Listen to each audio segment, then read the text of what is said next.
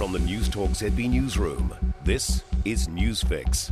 In this update, shots have rung out in Manarewa this afternoon, landing a person in hospital with serious injuries. Police were called to Leebank Park shortly after 3. Among the many people in the park, one person with a serious injury who was taken to Middlemore Hospital by St John. Police remain at Leebank Park, where inquiries are underway to establish what happened.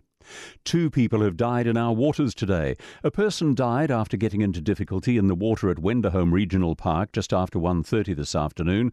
In a separate incident, a child died in a drowning incident at Kaiwi Lakes. Both cases, CPR was administered but without success. Both deaths have been referred to the coroner.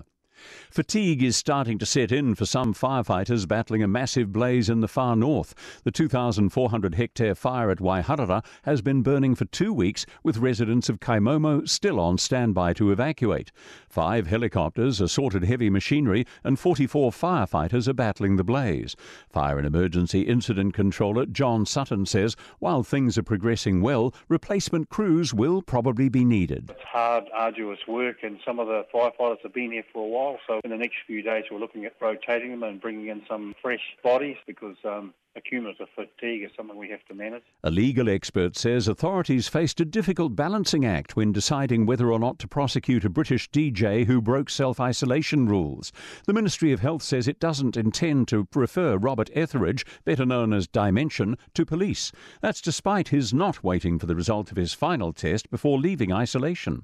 Massey University adjunct professor of law Chris Gallivan says authorities have to balance the need to hold people to account with the need for people to cooperate if they've broken the rules. Dr. Gallivan says authorities faced a similar decision in deciding whether to prosecute the 2 people who travelled through Northland while COVID-19 positive. It's always a fine balance between carrot and stick, and we certainly as a nation want people to be able to cooperate with authorities. We've seen what happens and the frustration we all feel when they don't. That's news.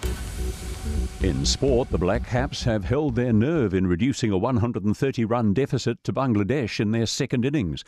New Zealand's advanced to 90 for 2, still 40 in arrears soon after tea on the 4th day of the opening cricket test at Mount Maunganui. Tom Latham and Devon Conway have both been dismissed in the teens.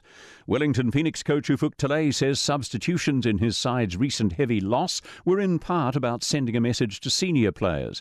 Talay made 3 intriguing half-time changes in Saturday's 4-0 loss to Adelaide, which included captain Alex Rufer leaving the field. Talay says while the changes were tactical, they also brought a difference. They gave us a lot of energy, and I think that's something that we lacked. At the same time, it was a bit of a statement to the players that for me, it doesn't matter who you are. If you're not delivering what I need from you, then the next guy will step in and do a job. That's sport. I'm Joe Gilfillan. For more news, listen to Newstalk ZB live on iHeartRadio.